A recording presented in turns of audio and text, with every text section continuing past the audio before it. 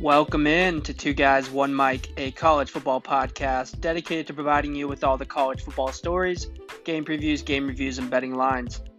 I'm your host, Jacob Wilson, as always, joined by my fellow host, JT Urshowski. JT, how's it going, man?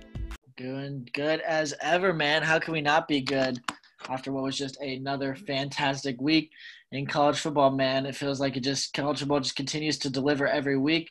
And I felt like we had a really good week this week when it comes to getting games in and not having many cancellations due to COVID. There's really just the one big one, obviously, with Wisconsin having a breakout in their program and not playing Nebraska this week. But other than that, I don't think there's really any games that I can remember, at least, that didn't go off and because of due to COVID. And so I think it was just a good week where we got to have pretty much all the games play, and just I feel like it's so cliche, but I feel like every week it was just another good week in college football, man. I feel like we say that every week, but it was just another great week of close games and upsets and unexpected blowouts. So I'm ready to recap it.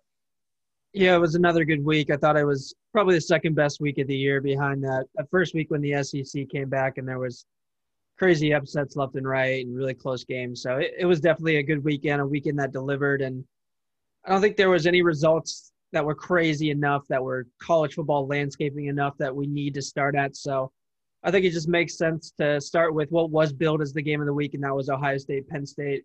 Ohio State traveling to Happy Valley without fans, just 1,000 friends and family. So no whiteout, but Ohio State goes on the road and beats Penn State 38-25. And this was just a very calm, cool, and collected performance from Ohio State. This is kind of what I expected from this game. Why both me and you took Ohio State minus 11 here, and that's just because we thought it's not like Ohio State had some amazing game. It's not like Penn State had some bad game, but Ohio State's just a better team than Penn State. They're a better team than pretty much everyone in college football besides Alabama and Clemson, and they're right on the level with them. And this is what you come to expect from these top three teams, that when they play these big name matchups, they're still better at every position, and they're still going to find a way to control the game and win it. And that's what Ohio State did. I thought they dominated this game from start to finish. It was easily a game that could have been won by a lot more, and it was another great performance from Justin Fields, 28-34 for 318 yards, 4 touchdowns, 0 interceptions. He was late into the first quarter, maybe even second quarter, with still out another incompletion, and even that incompletion was another drop. So Justin Fields is on the money with all of his throws right now. Ohio State defense, still kind of a weak point for this Ohio State team, but it looked a little bit better this week. And this is definitely a game where Ohio State looked a little bit sloppy and could have easily won this game by 3, 4, even 5 touchdowns. But the scoreline is probably not representative of the game and how dominant Ohio State looked. But at the end of the day, Ohio State gets the win. And I thought they looked pretty good, and they continue to show why they're a top 3 team. You hit a lot of really good points about just kind of recapping this game. And when I kind of think about it and how I kind of choose to spin how this game went, it was a game that Ohio State obviously got up big early in the game. It was a game that they always felt comfortable in. It never really felt like their lead was in danger at any point. I don't think Penn State got within. I don't think they even got it down to single digits once it got to 14 pretty early in this game. So Ohio State never really felt threatened in this game. But at the same time, you're right. This is a game that Ohio State could have really won by a lot more. And it felt like Ohio State had actually a lot of things go their way. It felt like they made a lot of sloppy plays. They had, I think at least 10 penalties in this game, and a lot of those were penalties that seemed to really kind of kill drives or extend drives for Penn State. And then Ohio State missed 2 field goals in the red zone.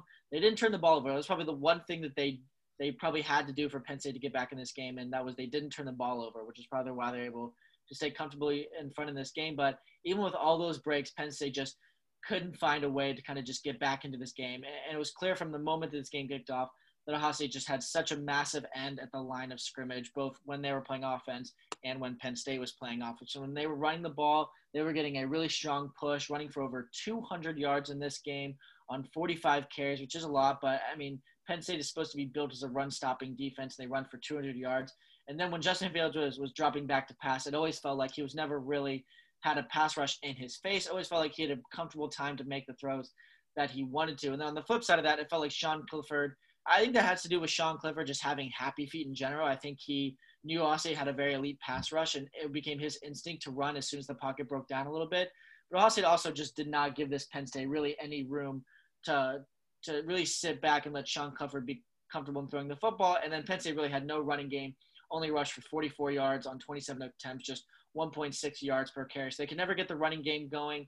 And really their only kind of hope in this game was they just to hit big passes down the field. And we saw that a couple times. They were really successful with the slam out, but that was really the only way that they were able to move the ball. And it just wasn't enough to be effective and maybe balanced and put together consistent drives in this game. And then, of course, what I look to pretty much in any game to determine, who was the better team, who was more dominant. My big thing is to always go back to yardage. And Ohio State outgained Penn State in this game, but 526 to 325 yards. So outgains them by 201 yards, controlled this game. And even though it felt like they couldn't kind of get out of their own, they were kind of always kind of in their own way. They couldn't get out of their own way. They still found a way to be comfortable the whole time. And I think that's what I take away from this game is the fact that Ohio State probably played its C average game and still never felt like they were in danger on the road against what a lot of people presume to be the second best team in the Big Ten. And that in itself is alarming. Yeah, for sure. I mean, I think you kind of hit the two other big talking points I had about this game, and that really was at the line of scrimmage. We saw Ohio State absolutely dominate them. Ohio State's offensive line is probably the best in the country, in my opinion. And then with the defensive line that maybe struggled a bit last week, they came to play this week, and they looked a lot better. Zach Harrison made some big plays for Ohio State's defensive line, which was good to see if you're an Ohio State fan. And I think those are kind of the two bigger talking points I had, and it was also total yards. And like you said, Ohio State dominated that, had 200 more yards than Penn State. So I think just overall, this was a game that, like you said, I really like what you said, that they played a C game here, and they still cruise control to victory on the road here. So, I mean, Ohio State, and like you said, I mean, Penn State is presumed to be the second best team in the Big Ten. I know they're 0-2, but they still probably talent-wise, they are talent-wise the second best team, but they might be the third or fourth best team. But still, I think another big thing is that Ohio State is just so much better than everyone else in the Big Ten this year, it feels like. And the only thing really in their way right now is COVID.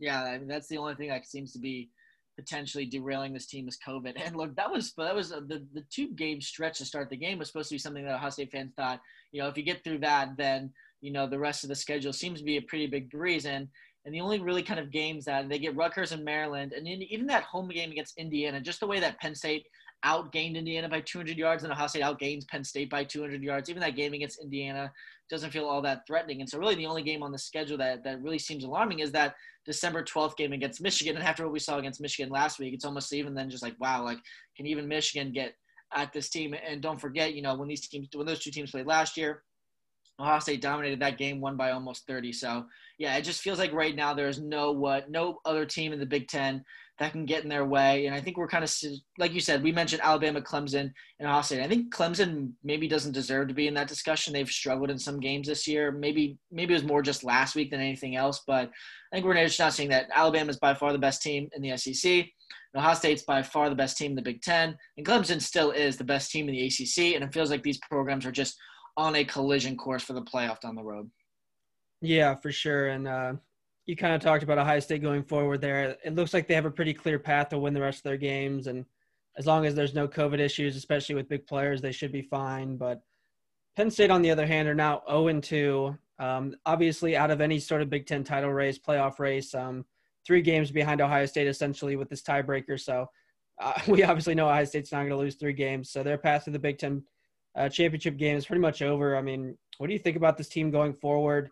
Maybe not even just this season, but beyond. I mean, do they need – it feels like they need a new quarterback. Sean Clifford's not going to be the guy that's going to win you a Big Ten title or who's going to take you to the playoffs. And it feels like maybe even James Franklin isn't the guy to get you all the way to playoffs and win you a national championship. Yeah, I mean, that is the starting question. Look, James Franklin, in my opinion, has outdone his expectations when it came to coming into Penn State. He inherited this program after Bill O'Brien did a pretty good job bringing this program back after the whole scandal and making it competitive again. But I really do think that James Franklin was able to take Penn State to another level. And outside of the Ohio State games, they've been a really good football program. When they play Michigan at home, it seems like they always beat Michigan. They've been to New Year's Six Bowls. They did win a Big Ten championship back in 2016 and got to the Rose Bowl that year. But yeah, it feels like lately it feels like they were kind of starting to catch Ohio State, and now they've really fallen off. And it feels like that gap is starting to widen again back to what it was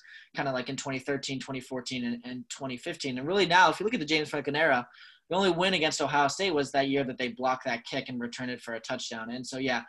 And so now the question is James Franklin has gotten Penn State to a pretty good level, but it still is not at the level that they need to be to beat Ohio State. And now you have to wonder, is he that guy? Can he still be that guy to then take this program over that final hurdle and beat Ohio State? And I think there's a lot of serious questions that they just can't look. They're not recruiting at the level that Ryan Day is recruiting at Ohio State. And he's not some great game manager. And we've seen him have, some questionable decisions. We talked about that last week, in big games. And then now, he's not getting the recruiting rankings. And then, Sean Clifford is just not the guy. And his backup, Will Levis, is not the guy. And unless I don't have any information, I don't think there is some guy kind of in the pipeline for Penn State. And actually, one of my cousins is a really big, Ohio State fan, and he loves kind of comparing Ohio State to Penn State. And he actually brought up a really good statistic as to why Penn State will always just be behind Ohio State. I don't know if I have it pulled up. I can maybe get it for you in a second. It's not a big deal, but it feels like this program is behind Ohio State, and that gap is widening. And I don't know if James Franklin is the guy to kind of close that gap. All right, let's move on to what I think is another huge game to talk about from this weekend, and it's probably the upset of the weekend. It's Michigan 24, Michigan State 27, and this was a game that maybe some people had some questions about this being a close game and Michigan State covering just because of the rivalry factor and the fact that it was probably always going to be a bit of a low-scoring game, and that's just the way these games are. They're always a bit of a rock fight, But, I mean, it was never really in the question that Michigan State could come to the Big House and win this game, but that's exactly what they did. Felt like they kind of punched Michigan in the face. I mean, they kept it really simple, old-school football, ran the ball decently well, played good defense, kind of just tried to throw the ball up to their tall wide receivers. They had a good playmaker in Ricky White who kept making plays for Michigan State. I mean, that guy is an absolute dude.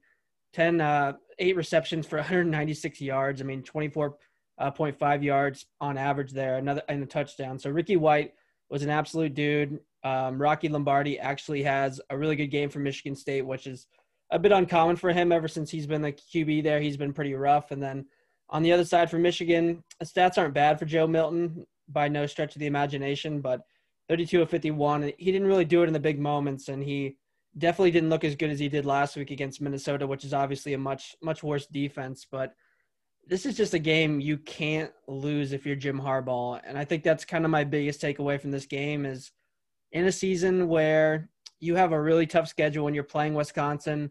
We'll see if that game goes ahead. You're playing Ohio State. You're playing Penn State, and who knows about Penn State right now. And you're playing Indiana just next week, which is going to be a tough game. That's going to be kind of a pick-em type game in Vegas. And in a season like this where you have a lot of tough matchups and you need to at least go 5-3, I think, in my opinion, if you want to keep your job. I mean, he hasn't had his contract extended. He only has 1 year after this year on his contract, which is a pretty worrying sign. Nowadays, ADs give away contract extensions like they're candy. So 1 year left on his contract next year. This is just a game you cannot lose if you're Jim Harbaugh. Absolutely.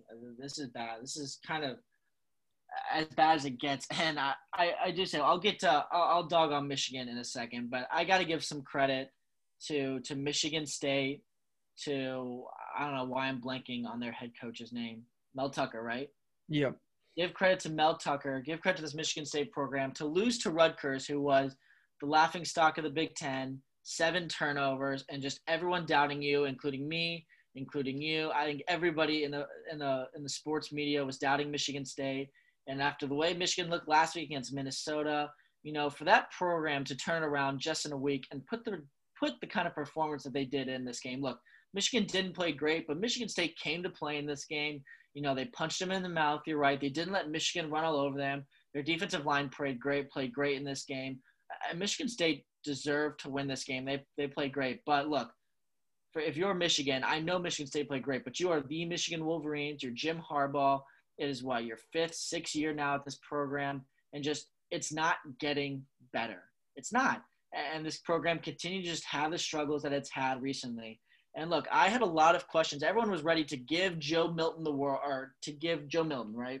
Yeah.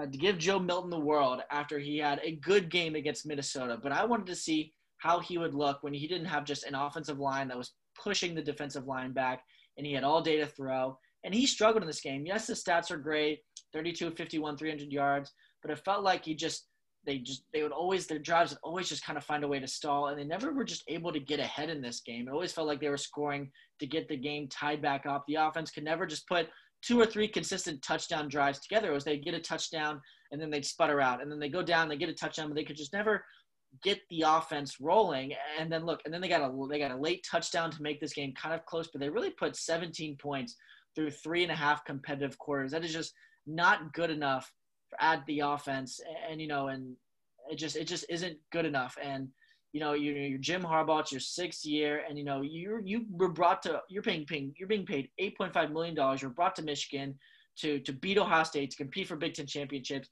You haven't done it, and now it's in your 6th year, and you're losing to Michigan State, Mel Tucker, and this is not the Michigan State that we used to see, with Connor Cook and making the Big Ten championship games. This is still a pretty average, below average Michigan State team, and it's a bad result. And when it comes to Jim Harbaugh, it's just, when is it going to get better? And I don't see, there's nothing in the recruiting rankings that tell me that it's going to get better. There's nothing in the game time coaching, game time performance is going to get better. It's just, this is what Michigan has become under Jim Harbaugh, and they have to decide if that's good enough for them.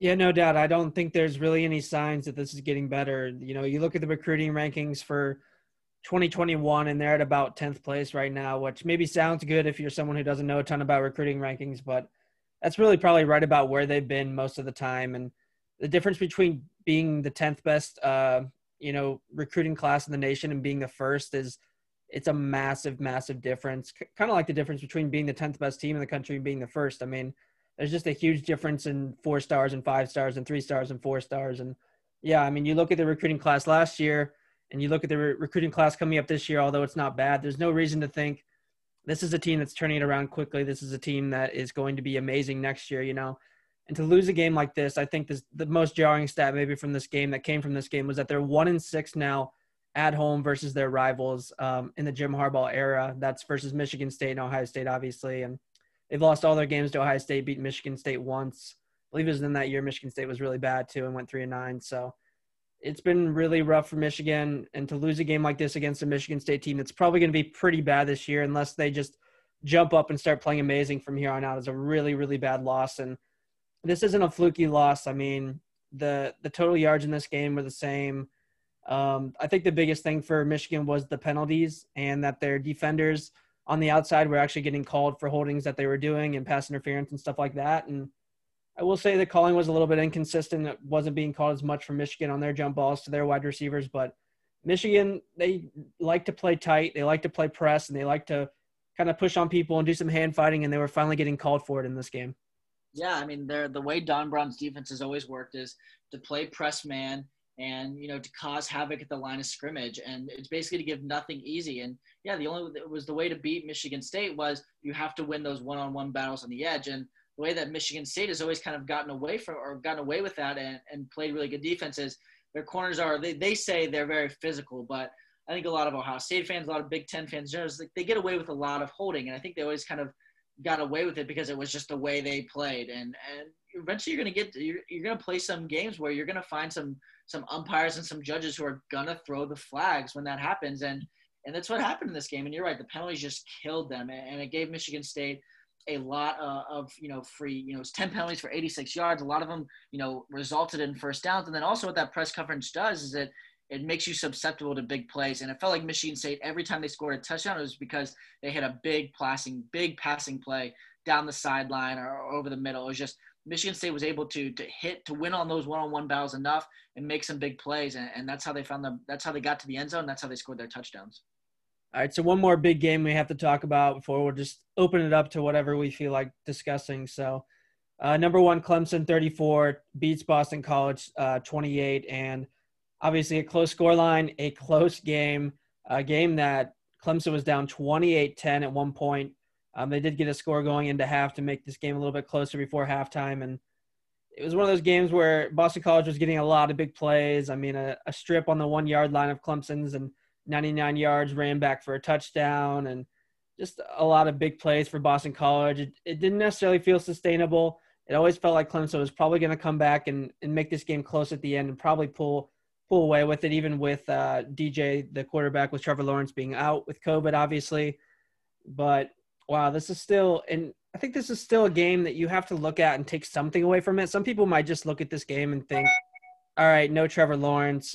There's nothing to take away from this game. This is what you expect. But even with DJ at QB, I think this is a game you need to handle a little bit better and do a little bit better in. I still think that this team is going to be a lot worse, not a lot worse, but they're definitely a worse team than they were the last couple of years. And I look at this team, and outside of Amari Rodgers, outside of Travis Etienne and Trevor Lawrence, I just don't think there's a lot on this team. The defensive line is not as good as it has been in the Dabo years. Defense in general is not as good as it has been with Brett Venables. And obviously the offense just isn't as explosive. You still have Etienne, you still have Rodgers, you still have Lawrence, but they've lost a lot of other pieces, especially at wide receiver. And I think that was kind of indicative of this game. All it took was one of those three pieces to be out of place, and they were struggling to win the game. Yeah, there's a lot to unpack in this game. And, Clemson is probably still going to be ranked number one in the polls. And I think a lot of you, like you kind of said, a lot of people are going to kind of say, it's just, Trevor Lawrence was out, a freshman quarterback was in. And yeah, but it's not like their freshman quarterback played bad.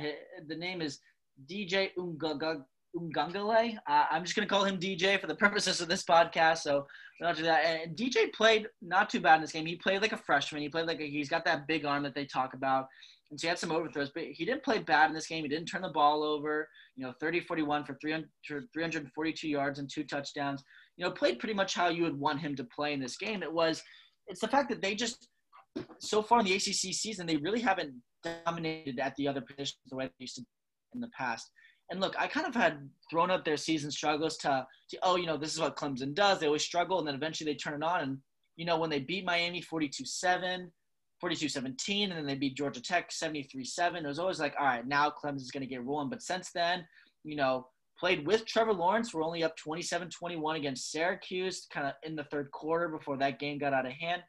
And then this week, without Trevor Lawrence, Clemson really struggled. And I think part of it, too, is they're not dominant on the defense, kind of like they were last year. I think they lost a lot of pieces off that defense last year, and they've had some issues replacing them. And, yes, they're still pretty good on offense when they have Amari Rodgers and Travis Etienne and especially Trevor Lawrence back there. But you're right. You took Trevor Lawrence out, and I think Boston College was able to kind of key in on Etienne, keep him pretty bottled up. And Clemson and DJ struggled kind of to move the ball consistently in the first half. And they only had 13 points at halftime. And then, they did score 3 touchdowns in the second half. But, they needed to hold Boston College scoreless in the second half to really kind of come back and still only win this game. Credit to Boston College. They came out in this game early. Their offense looked fantastic in the first half. Their offense moved the ball efficiently. They scored quickly in the first quarter, and then in the second quarter, they kind of slowed it down. They had a really great drive before halftime where they ate up a ton of clock and scored. And so the offense looked really good, but then the offense was a really big letdown in the second half, could never get anything going. And then that allowed Clemson to get back in this game. But I do think there are starting to be some concerns about Clemson. Look, it's not like the ACC is a ton better this year than they were last year. I think it's just Clemson maybe is kind of taking a step down. They're definitely not dominant in the way they were dominant last year. And now we're getting to the point where Clemson's played 7 games now. So, I mean, they're pretty much, in the full swing of a season. And I know they had a COVID offseason, but you've had 7 games to really get going. And they're still kind of struggling in this game. So, this was a game where they were able to come back and win, but with Notre Dame on the docket next week, and Notre Dame's defense is nasty if you haven't been paying attention to that team. And now they've got a freshman quarterback going into that game. I think that game becomes a lot more interesting, at least for one more week before Trevor Lawrence comes back. Yeah, I mean, the biggest takeaway from this game after it was all said and done was the fact that Clemson, struggles without Trevor Lawrence to win this game. And then right after this game was over, the news was pretty much out that Trevor Lawrence will not be playing next week against Notre Dame. It was kind of up in the air if he would be ready to go or not. He was right on that 10-day window of when the Notre Dame game was and when he tested positive. So it came out that he's not going to be able to play. So DJ is going to be the guy next week against Notre Dame. And I don't want to talk about this game too long, and we got to get moving. But, I mean, just what are your initial thoughts about DJ being the QB and this team that we saw this weekend struggle against Boston College, playing Notre Dame on the road next week? Yeah, I think that game is going to be competitive. And, we had kind of dogged on Notre Dame for really not getting it together, but they have the past 2 weeks. And now that offense is really starting to click, and that defense is good. Really, that defense, I think Notre Dame has played, I can't remember, we'll just say 6 for reference. The point is that if Notre Dame's played 6 games, they have been dominant. Their defense has been dominant for 5.5 of those games. Their defense has struggled for 2 quarters. It was the first half of the game against Florida State, I believe. Other than that, their defense has been lights out, and they're going to give this freshman quarterback different looks that he hasn't seen before. And it's not going to be a game where they can win at all the other skill positions. They can win at the line of scrimmage. This is a game that DJ is probably going to have to make some plays to win, and I'm curious to see if he can do it. All right. So, is there any other big games or talking points you want to discuss, or you kind of just want to start rolling through score lines here? Actually, we start rolling through score lines. Are we not doing the Lost in the Madness?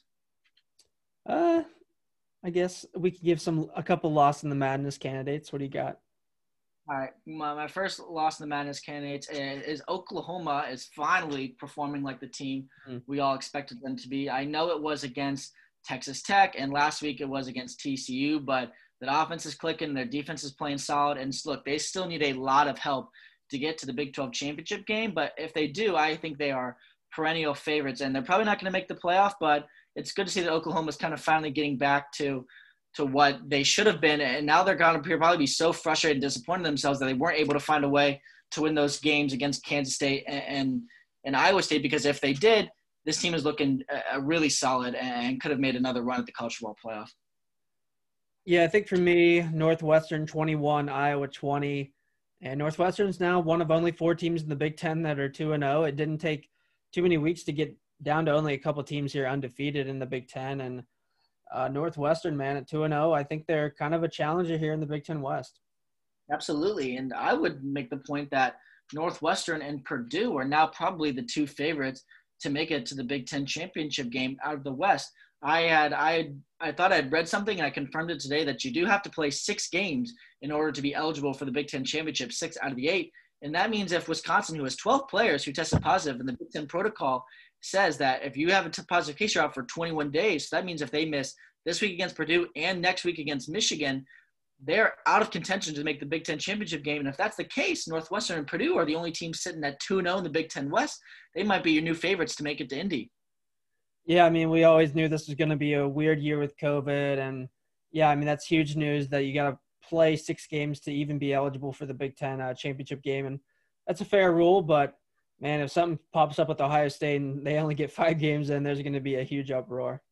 Yeah, a huge uproar. And it'd be interesting even if it was that Ohio State never had a positive, okay, what happens if Ohio State never had cases break out, but it's always just the teams that they're playing have cases that break out? What do you do then? Is Ohio State going to be punished because their other teams weren't eligible? It's something we have to obviously, keep an eye on going forward.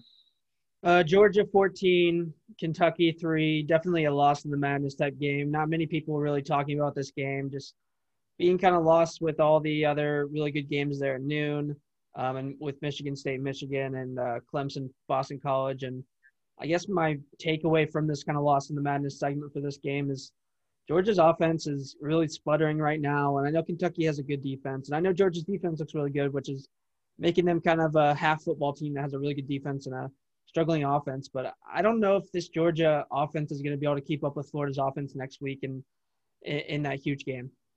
Absolutely. Look, they've always had the defense that they just need to be competent on the offensive side of the ball. But these past couple of weeks, I'm almost starting to wonder, is their offense even competent? They still run the ball pretty effectively with Zaire White in that offensive line, but Stenson Benson really is starting to look like a limitation at the quarterback position. I know he made some good throws against Alabama, but he made a lot of mistakes in this game.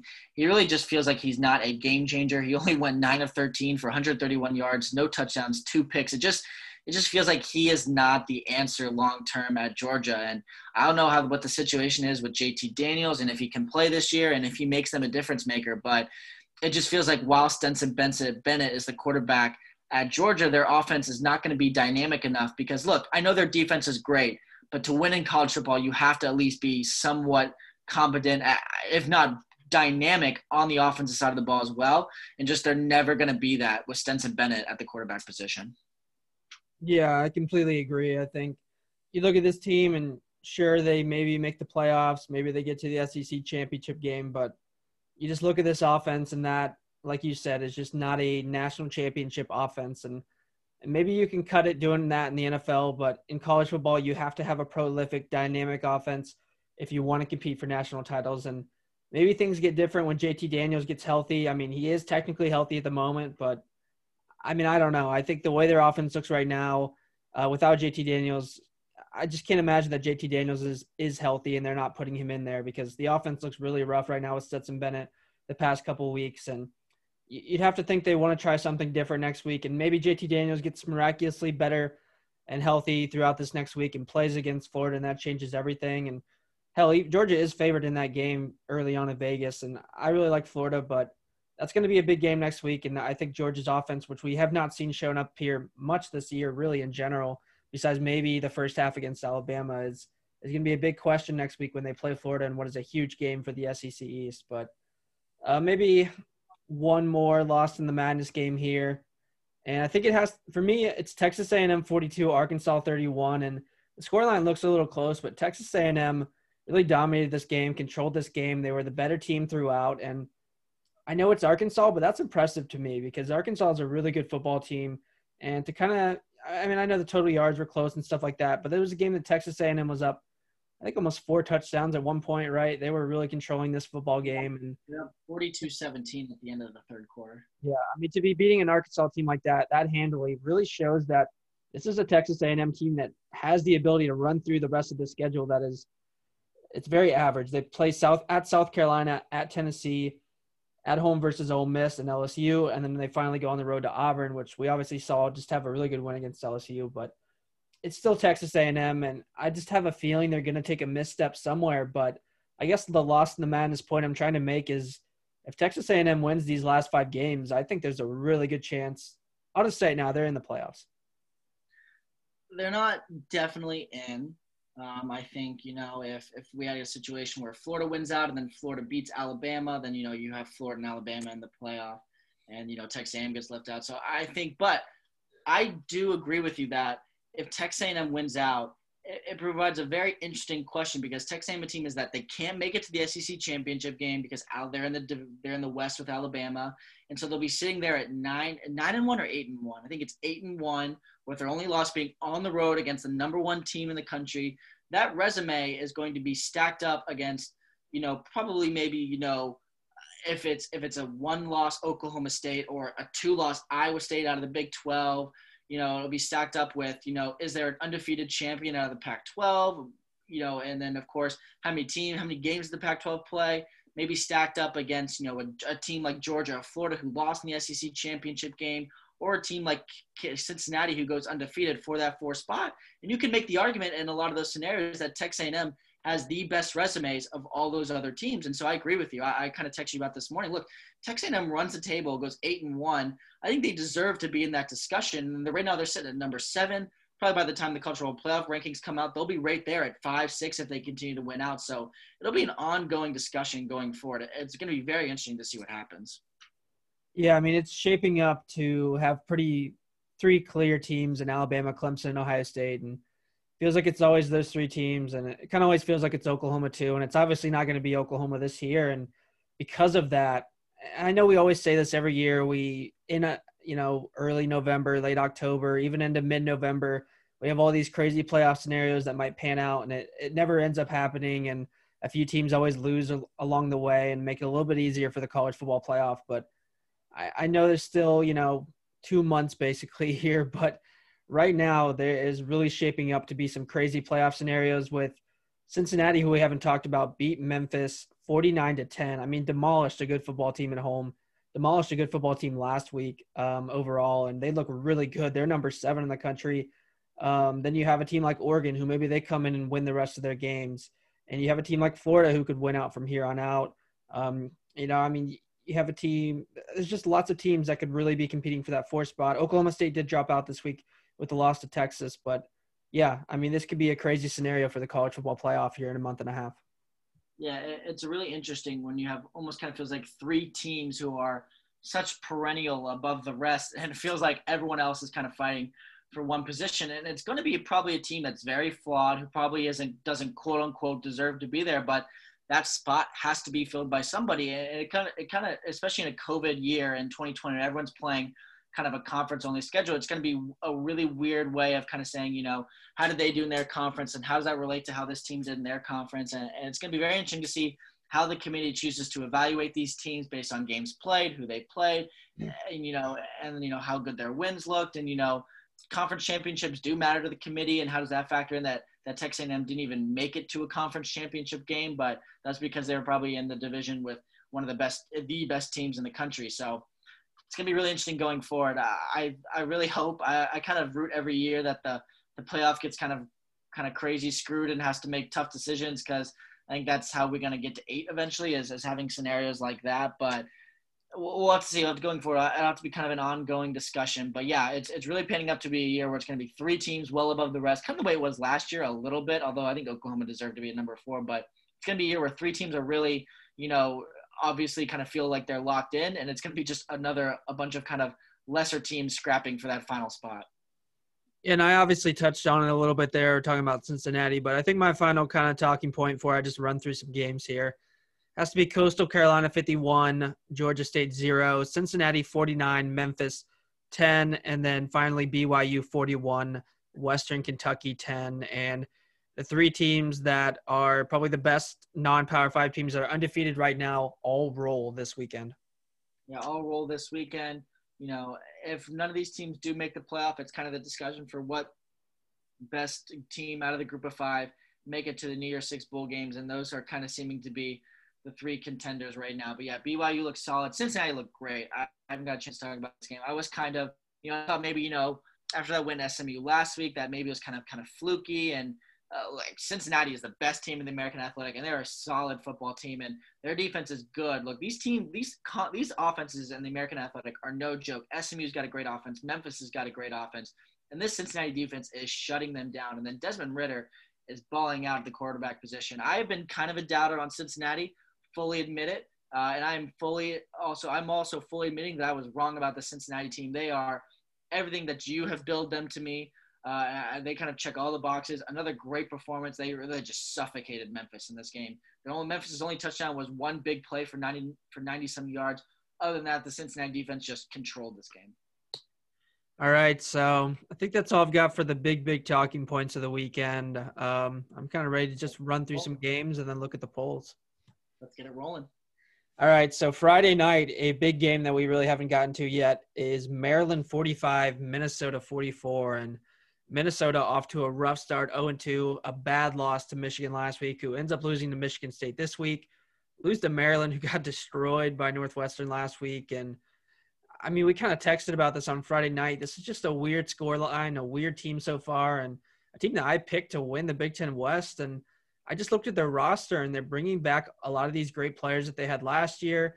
I know the defense was a bit shaky last year, and they played in a lot of shootouts, but I thought the defense would still be good enough to hold the other team enough that this offense could thrive. And the offense has been decent these first 2 weeks, and they still don't have their kickers or punters, which isn't helping, obviously. But to be 0-2, two teams that don't look great. I mean, Michigan's going to be a fine football team, but they got blown out by Michigan, essentially. And then a team that is probably really bad to just straight up lose to them. These are 2 really bad results for Minnesota, and I'm just kind of shocked by it. Yeah, me too. This is a Minnesota team that I know they've been dealing with some COVID issues within the program, but this is supposed to be a team that was, going to be pretty on path to what they were last year. And, I think the reason they're supposed to be, really good this year was their offense. And their question was could the defense kind of be what they were last year, which was pretty solid and good enough to complement what was the strength of their team last year, and that was their offense. And, they lost, Winfield Jr., and they lost a couple other players, and they just clearly haven't replaced them. It's been the defense. It's been an issue. They get pushed around at the line of scrimmage, and then they don't have any players in the secondary that can match up. And don't forget, this is a Maryland team that looked anemic on offense, scored 3 points on the road last week against Northwestern. And I know I had made the point last week to not try to build too much into week 1, and, week 1 isn't indicative of all things, but for Maryland to score 3 points against Northwestern, and then they put up 45 against you, including a comeback when you were, I think, up 38-21, and to kind of let them come back and score 17 straight points to get back into this game. It's clear that the issue with this Minnesota team is just their defense is not what they were last year. And even though their offense is rolling with Tanner Morgan and Rashad Bateman, and, their offense is pretty solid, it's just they can't stop anybody on defense, and it is pretty shocking. I'm surprised. I thought PJ Fleck would do better with a COVID offseason. I thought he would be really good about getting this team prepared to play, and they just don't have it this year.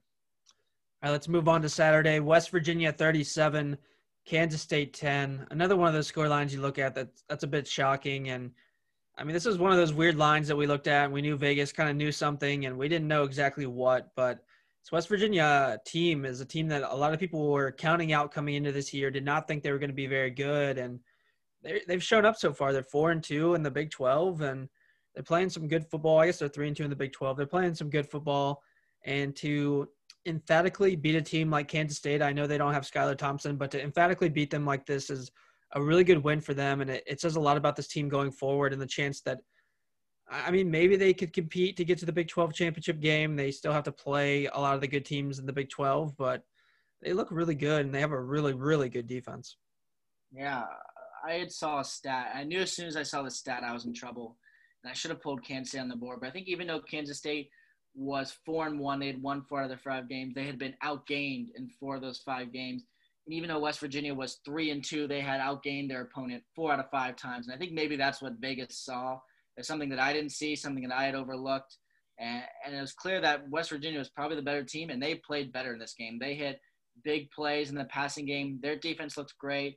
I think it still is an issue with Kansas State right now. It's clear that Will Howard isn't the answer. You know, he went 19 of 37 for 184 yards, 1 touchdown, and 3 interceptions. And I watched this game. You could just tell they struggled throwing the ball through the air. I felt like the only way they were able to really move the ball was running the football. And even then, they didn't really do that much, only 41 yards on 23 carries. So the offense just never got clicking. I think also Will Howard threw a pick 6 in this game.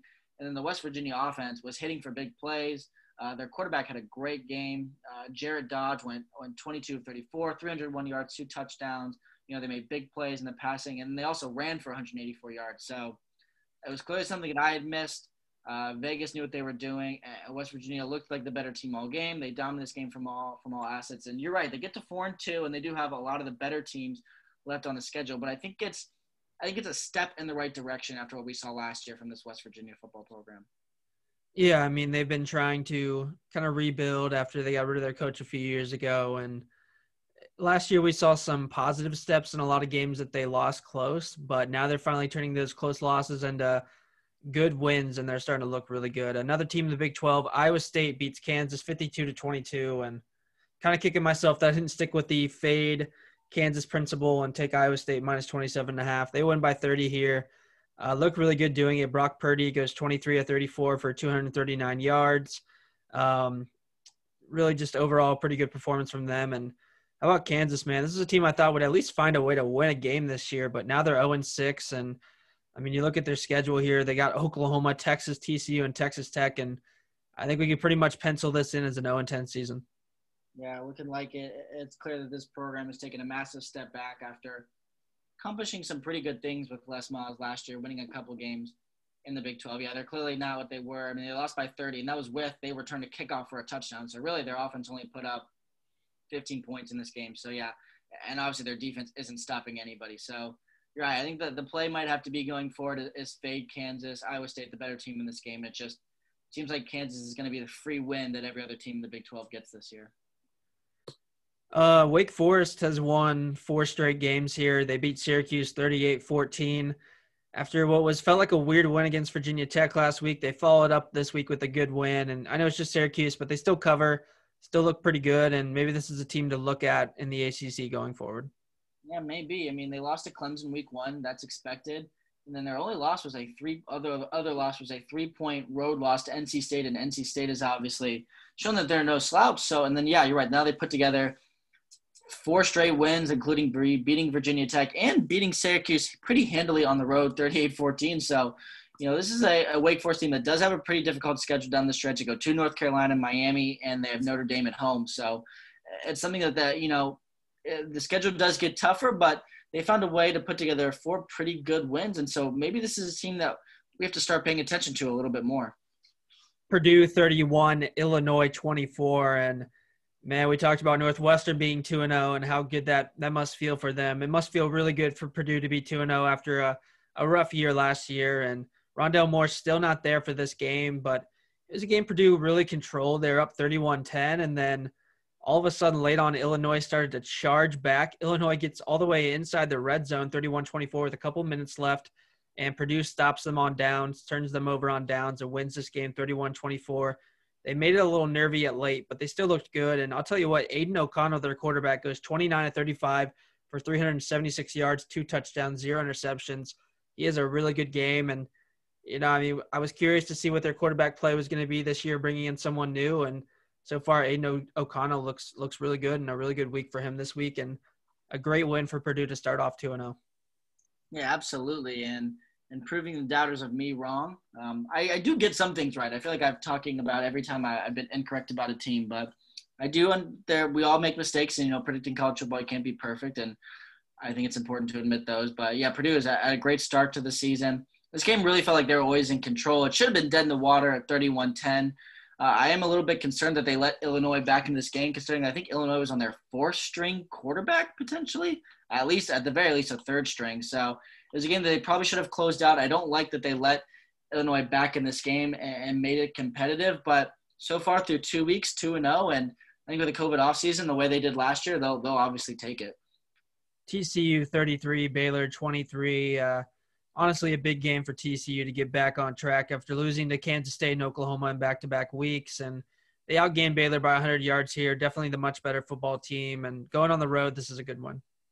Yeah, a good bounce-back win. A program that had been playing pretty well but just was always on the wrong end of the final score. So a good week for them to kind of get back into it. Score made it look closer than it actually was. TCU always felt pretty in control of this game.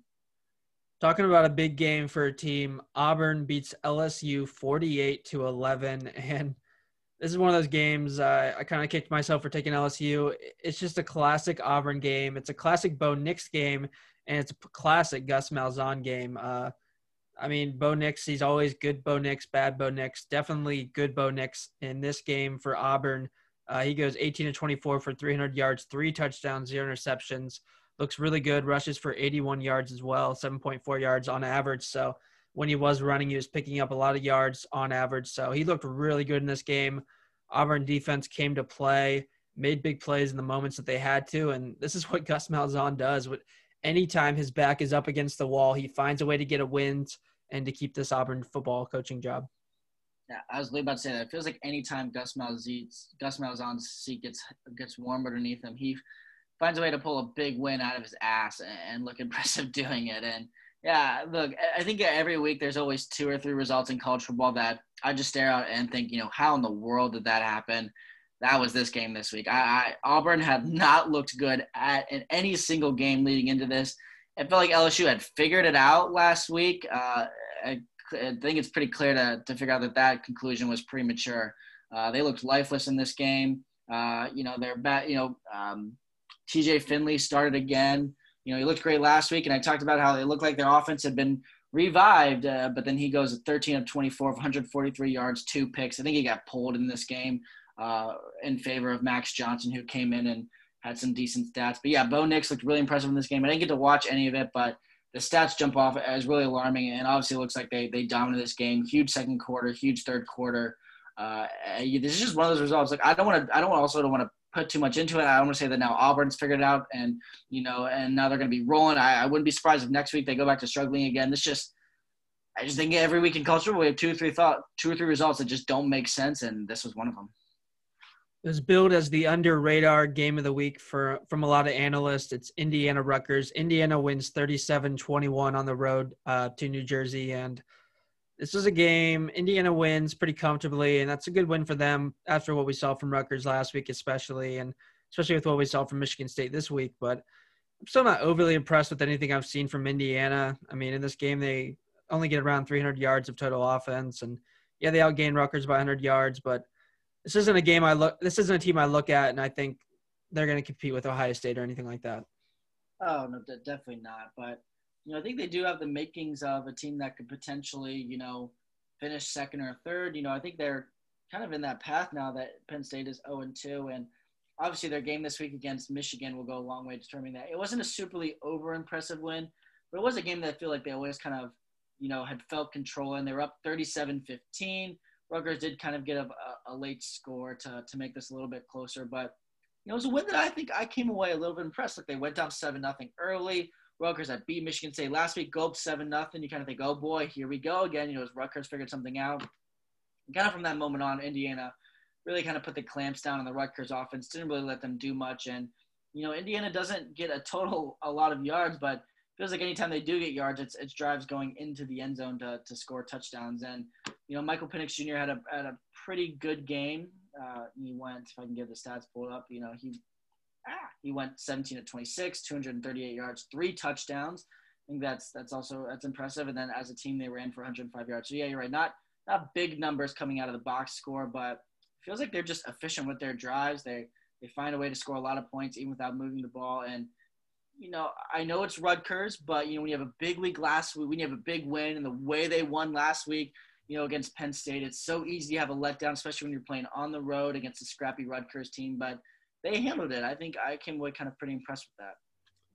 Ole Miss beats Vanderbilt 54-21, and this kind of feels like an Ole Miss defense that's figuring out a little bit. I mean, they were giving up a lot of points, obviously 63 to Alabama. Since then, they give up 33 to Arkansas, 35 to Auburn, and now 21 to Vanderbilt. And I know Vanderbilt's a bad offense, but Ole Miss defense finally picking up the slack a little bit. The offense continues to do what you expect this Ole Miss offense to do, putting up 54 points and looking good doing it truly. And Matt Corral goes 31 of 34 for 412 yards, 6 touchdowns, 0 interceptions. That's a big game for this man and this man's confidence after he threw all those picks against Arkansas a couple weeks back. And, I know we kind of counted this team out after those 3 straight losses, but this is still a team I look at with these games coming up, especially against Texas A&M, that I think they could make it fun. Yeah, they could definitely make it fun, and they have the offense to play with anybody, but what had been missing from this offense was the end product. They had gotten a lot of yards, but they just weren't able to find ways to punch it in the end zone. They turned over on downs or throw an interception. This game, they had that end product.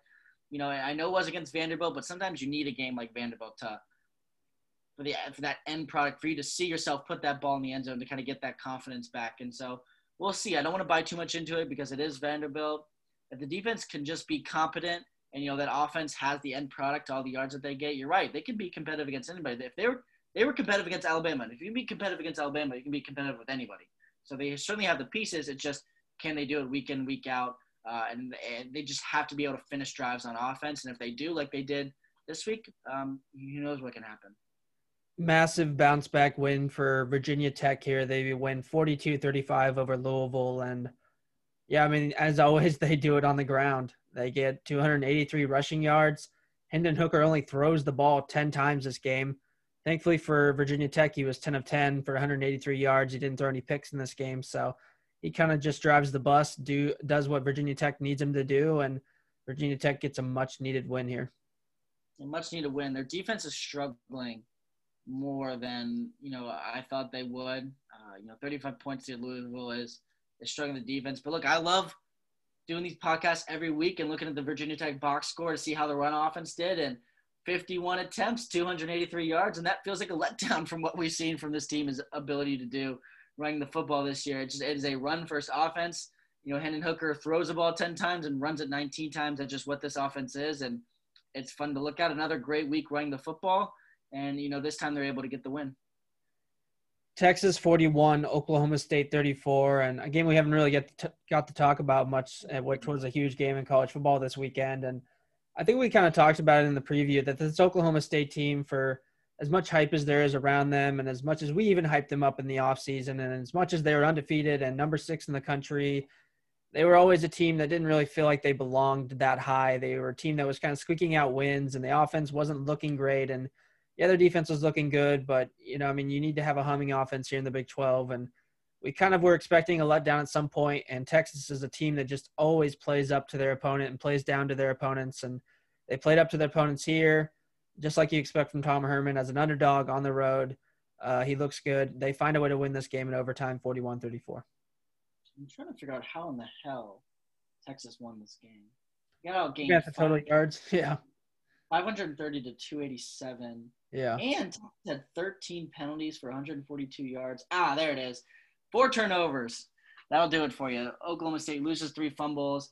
They throw a pick in this game. Texas doesn't turn the ball over. That'll do it. And look, I think Oklahoma State, moving forward, I think this is actually I don't want to say that they're kind of who we thought they were. I still think they're probably one of the top 3 teams in the Big 12, but it was just a game they couldn't get out of their own way. And even though they put up all those yards and they did have those turnovers, they had the lead late in this game. They were up 31-20 after a touchdown in the third quarter, so they had this game pretty comfortable. And then they give up that kickoff for a touchdown. They give up that touchdown late to Sam Ellinger, and then of course in overtime. They had that bad penalty after they scored a touchdown in overtime to tie it. They had that offensive lineman downfield, and then they just got behind the chains and can never, get rebounded. So I think I have maybe a little bit of different outlook in this game. I think it's a game that Texas was outplayed. Texas didn't really deserve to win. Oklahoma State shot themselves in the foot with those 4 turnovers, and Texas just give Texas credit though. They found a way to hang around. They weren't the better team in this game. And they found a way to get this game into overtime and then squeak out a win. But it's a great upset win for them, tied to Tom Herman as an underdog against ranked teams on the road. He just always finds a way to kind of get these crazy upsets. If Texas could be an underdog in every game, they'd be a really great football program. It's just when they're the favorites that they struggle. But good on them. When it comes to Florida and Oklahoma State, I still think it's a team that can compete for the Big 12 championship. They looked great on offense, especially the yards that they put on. They just couldn't finish out drives. Look, I still think they're one of the 3 best teams, and I still think they're viable for the Big 12, or even for the college football playoff, but they have to win out. So we'll see what happens going forward, but I don't want to take away from Texas in this game. A great team win for them. They needed this win. This is such a good bounce-back win after what had been a disappointing start to the season, so good for Texas. Florida 41, Missouri 17. Florida, after 2 weeks off with COVID issues, they come back and in a game that, Missouri was my money line sprinkle here. I thought that Missouri was going to put up a fight. They looked really good against Kentucky last week, and I thought it was going to be a sloppy game for Florida with a couple of weeks off, but it really wasn't. They outgained Missouri here by nearly 300 yards. They were the much better football team overall, and we saw it again from Kyle Trask. He had a pretty good game, only 1 pick, 4 touchdowns, 21-36 for 345 yards. Once again, Kyle Trask is the number 1 wide receiver, and or not Kyle Trask, sorry, Kyle Pitts is what I meant, as the number 1 wide receiver with 81 yards, and kind of just what you expect from Florida. I guess the one good thing, I know Missouri doesn't have some high-flying offense, but good to see Florida finally not let someone score 50 points on them. Yeah, I think obviously the big, kind of the thorn in the side of the Florida Gators was their defense. And I know it is Missouri, but this is a Missouri team that put up over 40 points against LSU when they played them. They put up 20 against what is a solid Kentucky team, and then put up 20 against Alabama. So it's an offense that wasn't completely anemic, had some success this year. And the Florida defense really shut them down. Missouri only scored 7 points through 3 quarters. They scored 10 kind of late in this game when it was definitely over by then. So really in 3 competitive quarters, Florida shut this Missouri offense down, only 7 points. And like you said, if their defense can do that, their offense is always going to be good. Their offense is always going to be humming. Kyle Trask with another big game, 21-36. You mentioned his stats, 345 yards with those 4 touchdowns. And then his favorite target, Kyle Pitts, 5 catches, 81 yards. No touchdowns this time, though. Those went to Kadarius Toney this time. He had two touchdown catches. So a good win for Florida. And, going into that week against Georgia, I think that's a really good win for this football team. I think it gives them a huge confidence boost going into that game. And I'm kind of with you after the way Georgia's looked. And, if that Florida defense can do this against Missouri, they can certainly do it against that Georgia team.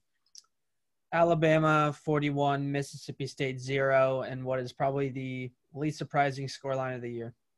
Yep, Mississippi State can't score against anybody, so why are they going to score against Bama? And Bama's offense doesn't get stopped by anybody, so why was Mississippi State going to stop in this game? Even though this line was 31, that's why you and I just felt so comfortable jumping on this line. This game felt so predictable. This game went exactly how everyone expected it was going to go. And this Alabama team is just solid, man. I think that they are pretty resemblant to what LSU was last year. I think they are that talented on offense.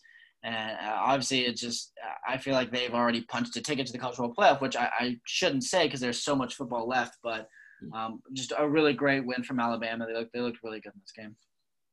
And finally here, before we get to the polls, Virginia 44, North Carolina 41. And what a win for Virginia. Another one of those score lines that kind of pops out as an unexpected one, kind of like the Auburn LSU one, at least for me. And We were kind of had questions about North Carolina coming into this year. Could they be this team that isn't just a good football team, but they're a great football team, and they beat the teams they should beat? And I think maybe they're still another year away from that. And this kind of just looks like a loss you would expect a team like North Carolina to maybe have a couple of a year when you're just a good ACC team. When you're a great ACC team, yeah, you're going to run through teams like this. But if you're just a good ACC team or just a good, just Power 5 team in general, you're going to have a couple losses that you shouldn't have. And that's kind of what we saw from UNC here.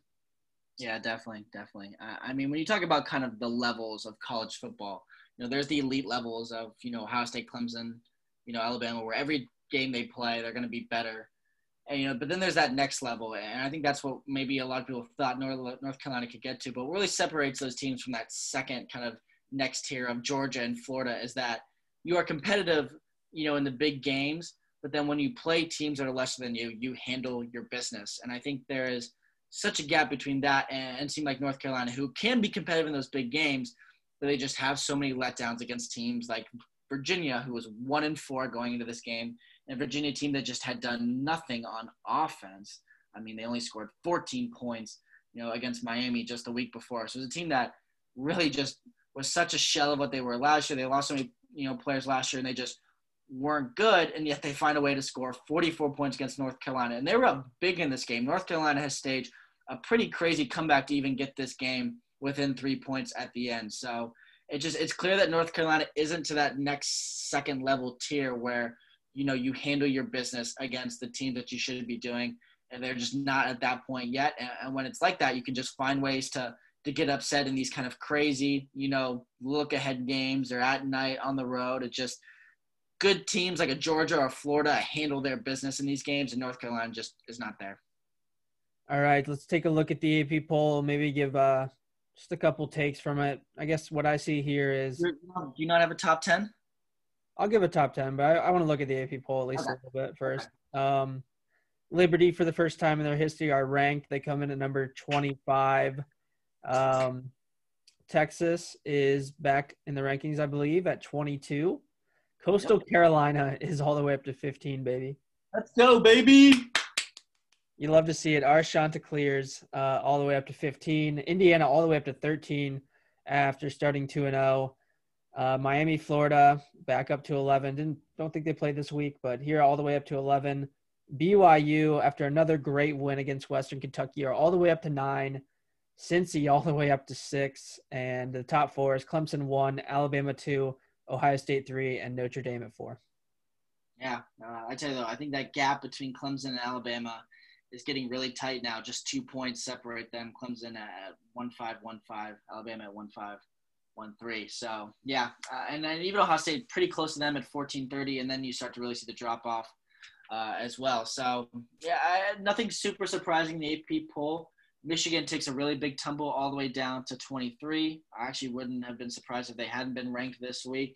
And then Oklahoma State, after losing to Texas at home, drop all the way down to 14, just above our beloved Chanticleer. So nothing that's too alarming. I was wondering if the pollsters would drop Wisconsin down a bit because of, it looks like they may not be able to play the next couple of weeks. They'll only fall down to one spot at 10, so which is probably where they deserve to be.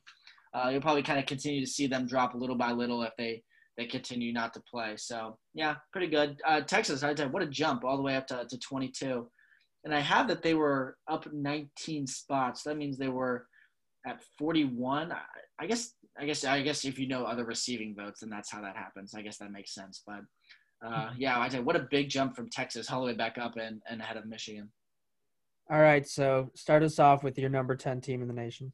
All right, at number 10, I've given in. I've brought BYU into the JT top 10. They come in at number 10. And look, this is a team now that is 7-0 on the season. And I know that, you can only play the teams, on your schedule. And every time they've blown out.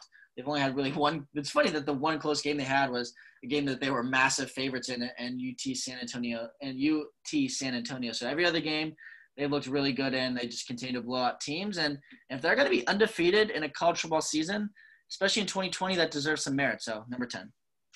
Number 10 for me, you better believe it.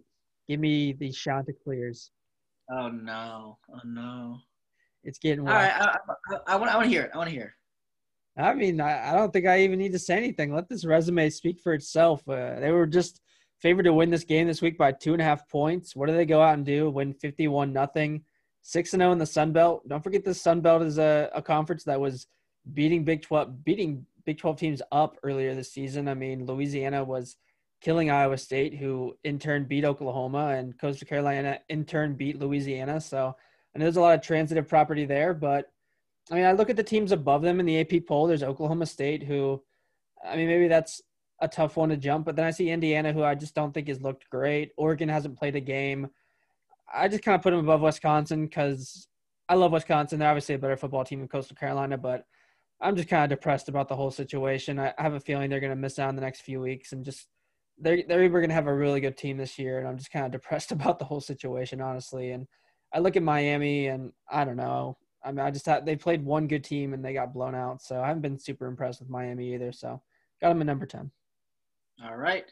At number 9, I do keep Wisconsin in my top 10. They do get jumped, though, by Cincinnati, so they come in just at the number 9 position again. But I'm just so disappointed like you are. I think after what we've seen for the first 2 weeks, it was pretty clear that they were going to be the second-best team again in the Big Ten this year. They're going to be on the path for another Big Ten championship appearance, and they still can. But I don't even know if they can, though. The Big Ten has screwed Wisconsin. And look, it's not Wisconsin's fault. It's not your fault for contracting COVID. You can get it anywhere at any time, even if you take as many precautions as you can. And now that one of their players got it and it ran through that program, because the Big Ten has set them up for failure, and the fact that you have a 21-day quarantine and no bye weeks, it's disappointing. I feel bad for Wisconsin, but I still do think that they're a top 10 team. I got them at 9. Number 9, I have BYU. Everything you said. Yep. Number 8, I have Cincinnati, which feels low at number 8. I do think, though, that they are still not as good as the other teams I have in my top 7, but the resume is starting to speak for itself, and 2 blowout wins against the better teams in the AAC the past 2 weeks. Number 8, I have Florida. Looked good this past week, jump up a couple spots, but still below a team that they lost to, obviously. Yeah, definitely. I have also Florida in at number 7. Again, look, we're going to find out a lot more about this Florida team when they play Georgia this week, but it's a Florida team that if they can figure out the defense, they can play with anybody in the country. Number 7, I have Texas A&M, who beat Florida, and I don't know. I mean, the one good team they've played for the most part, I guess they've played Florida, who was good, but just the fact that they got blown out against Alabama and the way that game looked kind of depresses me on them a bit. It's just like, I don't know. I mean, if they get into the playoff, it's going to be kind of sad because they're probably going to get blown out against whoever they play, but I have them here at number 7. All right, at number 6, I have the Georgia Bulldogs, a team that I am starting to feel worse and worse about as this season goes on, and they just were not impressive against Kentucky, and I just have some serious questions about what this team can do on offense. I know their defense is great. It's the best defense in the country, but I mentioned earlier in the podcast, to be competitive in college football, to be elite in college football, you have to be dynamic on offense. They're just not. And so I feel if I were them, I'd be very worried going up against Florida next week.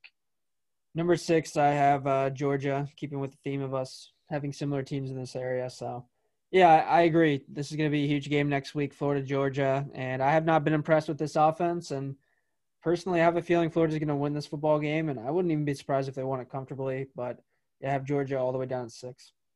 All right, number 5, I have Texas A&M. And I know that feels high, but this is more of a resume for me. Look, they lost to Alabama. But that's Alabama. That was the second week of the season. That was on the road. Alabama beat Georgia by 20. So, the fact that they lost that game by 28, I can understand it. But they come back the next week. They beat Florida. They handle Mississippi State. And then their offense looked really good last week against Arkansas. And I think their resume stacks up with the Georgia resume. And obviously they beat Florida. And, I think their resume is just as good as almost anybody outside of that loss to Alabama. And, right now, the way their offense is slinging the ball, the way Kellen Mond is playing, I'm going to keep them up there at 5. I think they deserve to be there. All the way at number 5, I have these Cincinnati Bearcats, baby. I don't hate it. I don't hate it at all. I like it. I mean, look, the college football playoff is going to rank it differently than me. I mean, at least from what we've seen in the first 6 years of the college football playoff, that's just the way they do things. They don't value these teams, but I do. And it's different than a lot of these non-Power 5 teams we've seen. We've seen a lot of these non-Power 5 teams get into shootouts and play a lot of close shootout type games. We saw that with UCF that one year. They played in a lot of close games. We saw the teams that were getting deep into last year were playing a lot of close games. Cincinnati has been blowing the doors off some good teams, especially the last 2 weeks, especially this week where they beat Memphis, who I still think is a pretty good football team by 39 points. And I just want to see this team given a shot, man. I know that they'd probably lose, and I know it probably wouldn't be that pretty either, but you have 3 teams that are just so much better than everyone else, and that 4th team's probably going to be worse than those other 3 by a lot anyways. And non-Power 5 has been crying out for a team for all these years. Just give them a sacrificial lamb this year and kind of serve them up to the number 1 team in the country and just give them a shot. And then if they lose big, then it kind of works out for the college football playoff because then they can use that as an example in the future. Yeah, I agree. I think that the group of 5 deserves more representation, deserves more respect from the college football playoff committee. I think it's something that you and I will continue to argue as we move forward. At number 4, I still have Notre Dame. And look, Notre Dame is sitting at number 4, but I mentioned last week in my poll that I had such a wide gap between 3 and 4. Notre Dame's closing that gap a little bit, and they're starting to figure it out on offense. Their offense had been their big issue, only 12 points against Louisville. For the last 2 weeks, 45 against Pittsburgh, 31 this week, and that defense is just so restricting. Holding Georgia Tech to just 13 points, and 7 of that was, I think, the Georgia Tech defense scoring a defensive touchdown. So just this Notre Dame defense is so solid on defense, and I'm really looking forward to this matchup. I don't want to get too into it. I feel like I'm going to get so hyped for this game, and Clemson is just going to win this game by 30 because it's what Clemson does. But the fact that Notre Dame is playing a freshman quarterback and this Notre Dame defense gets to game plan for a freshman quarterback, I feel like I find that so interesting, and I feel like it's got such a great potential to be such a great game next week. And I'm really hoping that happens. Yeah, I have Notre Dame at 4 as well. Okay. I guess we move on. You don't have anything for Notre Dame? I think you touched on everything.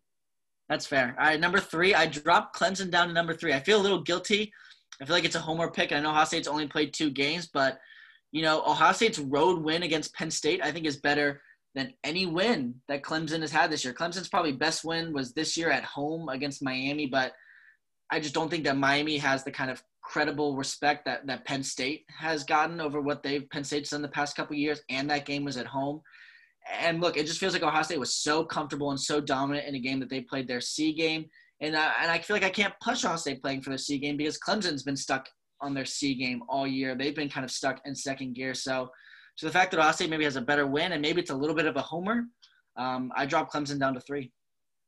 I actually did the same thing, and I was kind of expecting to get some hate. Maybe not from you. I mean, we might get some hate from some people that listen and think it's a huge overreaction considering the best player probably in the country wasn't playing in this game. But I guess, in my opinion, this game that we saw against Boston College this week kind of exposed some of the weaknesses of Clemson this year, and it's just the fact that they rely so much on Trevor Lawrence and they rely so much on only a couple of players, and it's Amari Rodgers, it's Travis Etienne, and it's Trevor Lawrence. This defense looks a lot worse this year. Yes, they looked a lot better in the second half in that game against Boston College, but I think the defense has a lot more weaknesses, and I think even the offense has a lot less playmakers. And I just think that personally, if Clemson was, I think like you said, Ohio State's resume is a little bit better, considering that it's early in the season when things are going to be a bit sloppy. They're still only in like second or third gear right now and still blowing the doors off teams like Nebraska and winning comfortably on the road against Penn State is better than anything Clemson's done. They still haven't really played anybody. They beat Miami. We'll obviously see what they do this week against Notre Dame. But yeah, I think that we saw some weaknesses this week from Clemson. And I think if Clemson played Alabama or Ohio State, I feel pretty comfortable that Alabama or Ohio State would win. Yeah, me too. So that means you got Clemson at 3? Yeah, Clemson at 3. Who do you have at 2? I have Ohio State still at 2. Obviously a great win last week against Penn State. I think this team showed in flashes the potential of what they can be this season. Obviously, it's still going to take a little more time to kind of fully put it together, but they've got that time. They've got Rutgers and Maryland the next couple of weeks, so it's a team that's rolling right now. It's clear that it's just so obvious that they're by far the best team in the Big Ten. I think it's expected that they roll. And so now kind of with Alabama, Clemson, Ohio State, I think the question really becomes who is good enough, who is impressive enough to get that one spot, because obviously who gets that one spot this year gets that quote unquote easier game like LSU got in the playoff in the semifinal game. Yeah, I mean, it's really similar to last year where that one spot was so huge, and we saw with the Ohio State. I mean, hey, maybe they get that one spot and their whole season changes. They don't have to play Clemson. They don't get some bad officiating calls, and then they play either a Clemson or an LSU team in that national championship game, and one of those teams is beaten up from that game, and maybe Ohio State wins the national title if just they were put at that one spot, like maybe they deserved to be at the end of the last year. So it is going to be like it was last year, a huge thing to get that number one spot and get to play a 4 seed that we assume is going to be much worse than any of those three teams. But yeah, I have Ohio State as 2 as well. I mean, it's kind of impossible at this point to have Ohio State over Alabama. Alabama has a couple good wins. They look really good. Their resume is really good. And I'm kind of surprised. Actually, Alabama's only 2 points behind Clemson this week. So they'll probably take over. I guess Clemson might get a big win this week, though, but we'll see. So it's really tight up there at the top. Even Ohio State's pretty close. So it's tight at the top as you would expect. But yeah, I have Ohio State at 2 and obviously Alabama at 1. Yeah, I agree with you. It is tight at the top, but I do have Alabama at 1. A couple of reasons. They have, I think, the best resume. That win against Texas A&M at home. Also, the way they won that game by 28 points. 17-point win at home against Georgia. They played the most difficult schedule, and they've looked best. They're just a team that looks like they've been. We talk about Clemson, Ohio State still being kind of stuck in second gear. Yes, Alabama's played more games. I know that, but I feel like Alabama's already at full throttle. Their offense is humming. Their defense is really strong and really stingent. I just think they've been, of all the teams in college football, in my opinion, they've looked the most impressive so far this season. So that's why they're at my number 1 spot. All right. Something we're going to try to do a little bit more is maybe give some Sunday locks so we can lock some stuff up before, some things change massively before Wednesday's pod. And we can always lock it up by texting each other and stuff like that. But at least want to get it on the record for the people in case they want to do some early betting on a Sunday or a Monday, or I guess on a Monday when they're listening to this. And I had some success with this last week, betting pretty much on all the games I bet early. Most of the lines moved favorably for me, so I'm glad I got them where I got them. And so, yeah, so I don't know if you have any locks you like early on, but I know I have at least 2. You start off. I've not looked at these lines yet, so. Yeah, I mean, it's fine if you don't have anything. We're not always going to have something, but I was always pretty comfortable with the fact that I had a weird feeling that Vegas was maybe going to like Georgia coming into this game, and Florida is plus 4.5, which is a bit more than I expected. It almost scares me a bit how heavily Vegas likes Georgia in this game. But, I mean, it's going to be a neutral site game. It's going to be Florida plus 4.5, and I'm going to take Florida because I think they're going to win this football game. That's about – yeah. You have anything you're liking? I'm not going to lock anything up just yet, but I feel like I can give some sides I'm on kind of already. Mm-hmm. If Wisconsin plays, I would take them. I would look at them at -8 against Purdue. I like Oklahoma State -10 against Kansas State, especially after what I saw in yardage between those 2 games last week, even though both teams lost. I do like I think I'm going to stay away from Texas A&M -8. I do like Ohio State -37.5. It's at home against Rutgers, and Rutgers is still Rutgers. But nothing locked yet. Why don't you keep going? Yeah, the only other one I have is Cincinnati -10.5. I texted that one to you earlier. They're playing Houston, and I mean Cincinnati just beat Memphis 49-10, and that's a Memphis team that, in my opinion, is better than Houston. Now Cincinnati is still at home playing Houston, and they're only 10.5-point favorites. I see no reason why Cincinnati's not going to roll in this game. Yeah, absolutely. Lock agreement. You're in on it? Cincinnati -10 against Houston, right? Yeah. Yeah, lock agreement. I'm in. Cincinnati's convinced me the past 2 weeks. They're playing at home. They're going to shut down Houston because they've shut down every other team they played, and their offense is rolling. I mean, their offense is rolling. I think 11 points is very comfortable for what they do. I wish they had totals. I feel like no matter what the total for Clemson and Notre Dame is, I'm going to take the under. Yeah, I mean, a big game. It's going to be tight. You got a freshman QB for Clemson. I could definitely see that game going under. Real quick look ahead at the week. We have Maction returning on Wednesday night. There's going to be all of the conference in play here Wednesday in 2 days when you're when you're listening to this. So that's really exciting. Obviously, the Pac-12 returns, highlighted by a big noon kickoff. It's going to be 9 a.m. over there on Fox, Arizona State versus USC. And You see actually 10.5-point favorites, which I'm surprised by. Arizona State's going to be a good football team this year, in my opinion. So that's a game to look for. It's going to be fun. You've got Florida, Georgia, obviously, which we've talked about at length. You've got Cincinnati, who wants to keep winning to stay in this playoff picture. Purdue, Wisconsin, if it goes ahead, is a big game. Oklahoma State, Kansas State, Texas A&M, South Carolina could be fun. Tennessee, Arkansas. Obviously, there's Clemson, Notre Dame. There's Ohio State, Rutgers. Is Nebraska, Northwestern, which is kind of a big game. And there's Michigan, Indiana, which I wouldn't be surprised if Michigan has a bounce-back game there, and I don't hate them minus 3.5. So a lot of fun games to look forward to in Week 10. Notre Dame, Clemson, under 51. Lock it up. That's the last thing I'll do tonight. I'll take Cincinnati minus 10, Clemson, Notre Dame under 51. Those are my 2 locks for Sunday night. There it is. All right, it was a long pod. Do you have anything else to say? My throat hurts. I want to go drink some water. All right. No, but that's it. That's it. All right, we'll be back Thursday at 6 a.m.